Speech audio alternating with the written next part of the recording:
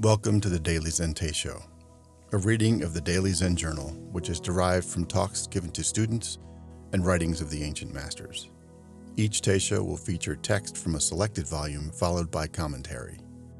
The Teisho is selected and interpreted by Ilana, scribe for Daily Zen. The Teisho for this month is Buddhism is Natural Truth, excerpted from Under the Bodhi Tree, translated and edited by Santi Caro.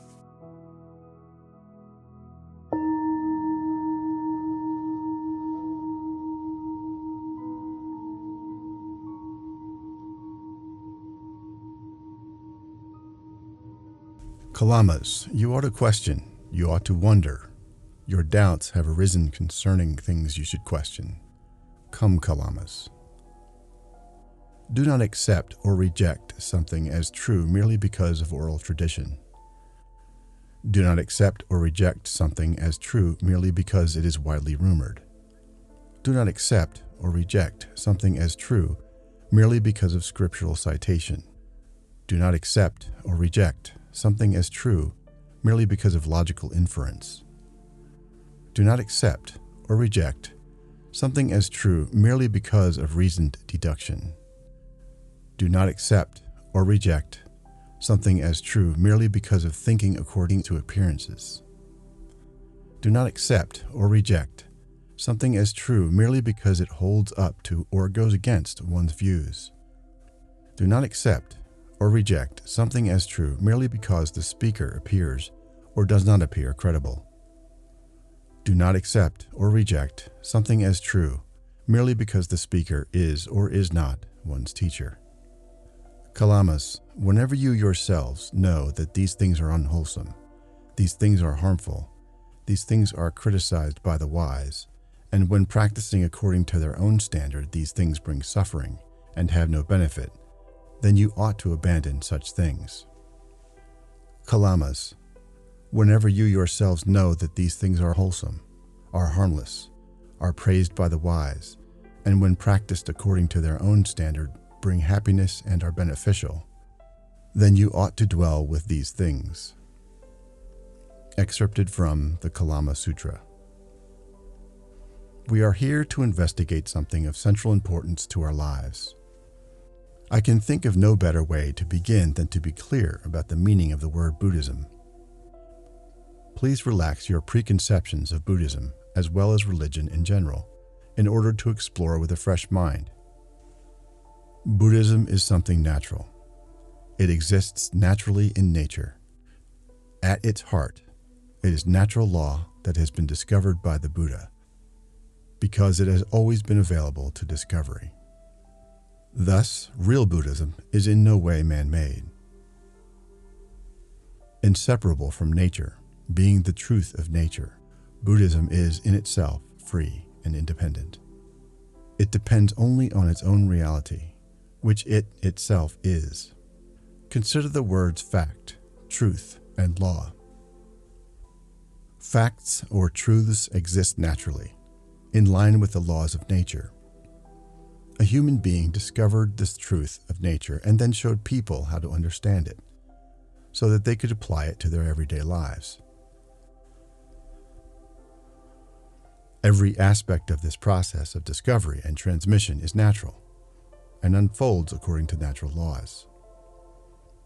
This reality and the way to understanding it are all there is to Buddhism. Any who care to look can discover this law for themselves. For this reason, true Buddhism is unique among all other isms in that it is not exclusive or monopolistic. It does not assume any exclusive authority to itself, nor is it dependent on any other authority. It remains intellectually free and spiritually independent as a natural truth to be discovered, studied, and explored by any who care to look.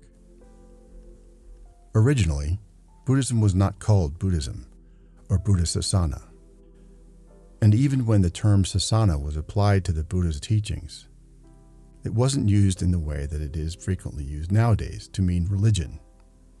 The Buddha's disciples did not call it Buddhism, the Buddhism religion, or anything like that. The Buddha initially spoke of his teachings as Brahmacharya, a way of life that is sublime, excellent, and able to solve all human problems.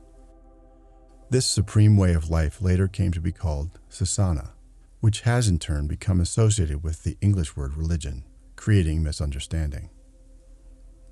The Buddha did not talk about Sasana, as Asians do now, to mean a religion. If we treat Buddhism in terms of religion, our discussion is likely to become sloppy, complicated, and confusing. Instead, to keep things simple and clear, think of Buddhism in terms of truth, facts, and laws of nature. These truths and laws are the foundation of the Buddha's teachings. He discovered and then revealed them to us. Now we must understand and apply these truths so that we can live free from problems. Buddhism does not depend on or assume any external authority whatsoever. It is neither exclusive nor possessive. Being Buddhist is a matter of living a sublime way of life, the Brahmacharya, wherein one explores the law of nature and lives in harmony with it. It is not a matter of external identity or affiliation. Therefore, you need not convert or register yourself as a Buddhist in order to study and practice Buddhism. You can follow whatever religion pleases you or follow no religion at all, and still study and practice Buddhism. It is simply a matter of how you live your life. Any who are willing to approach, learn, investigate, practice, and live according to natural truth can experience this. Buddhism is available to everyone and is not exclusive in this way.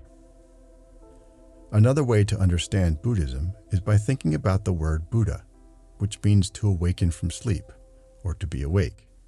We should reflect on the difference between ordinary sleep and ordinary wakefulness. Here, however, to be awake means more than simply being awake in an ordinary sense. It means not going through life in a sleepy, befuddled way. To do so requires that we see things as they really are, that we see the genuine truth of things. Our practice as Buddhists, then, is to wake up, to use that awakening to see everything in the light of truth, and to live accordingly. Once awakened, we know. We see and experience all things as they actually are. Through knowing, we blossom into the fullness of life, clear, calm, and clean. This is how we understand Buddha in Thailand, as the awakened one, the knowing one, and the blossomed one. The Buddha's awakening is symbolized by the lotus that rises above muddy pond waters and fully opens to the sun. This is what Buddha and Buddhism are all about. Buddhadasa Bhikkhu, 1906 to 1993.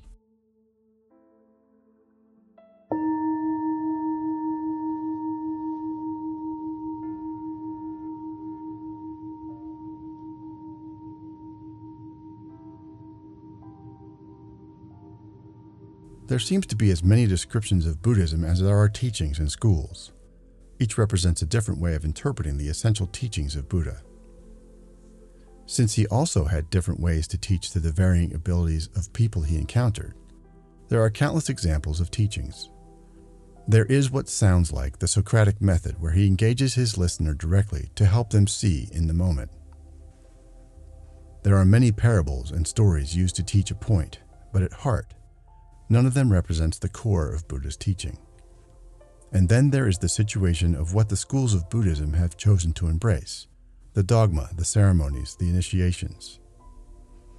What is unique about Buddhism is exemplified by the quote from the Kalama Sutra above. We are not told to believe anything because he said it.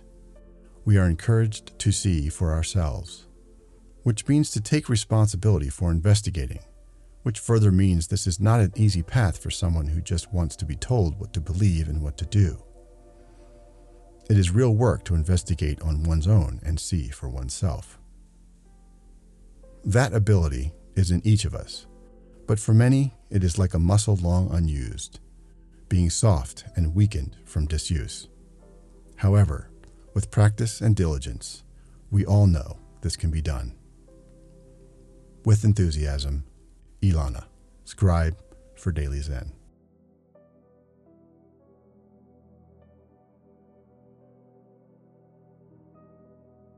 Recording and audio production by a longtime friend to Daily Zen. Music by Ashot Danielyan and Nature's Eye at pixabay.com. To learn about Daily Zen, read journals and quotes, donate, or see the artistry of Daily Zen, please visit dailyzen.com. Thank you for listening, and may your way be clear.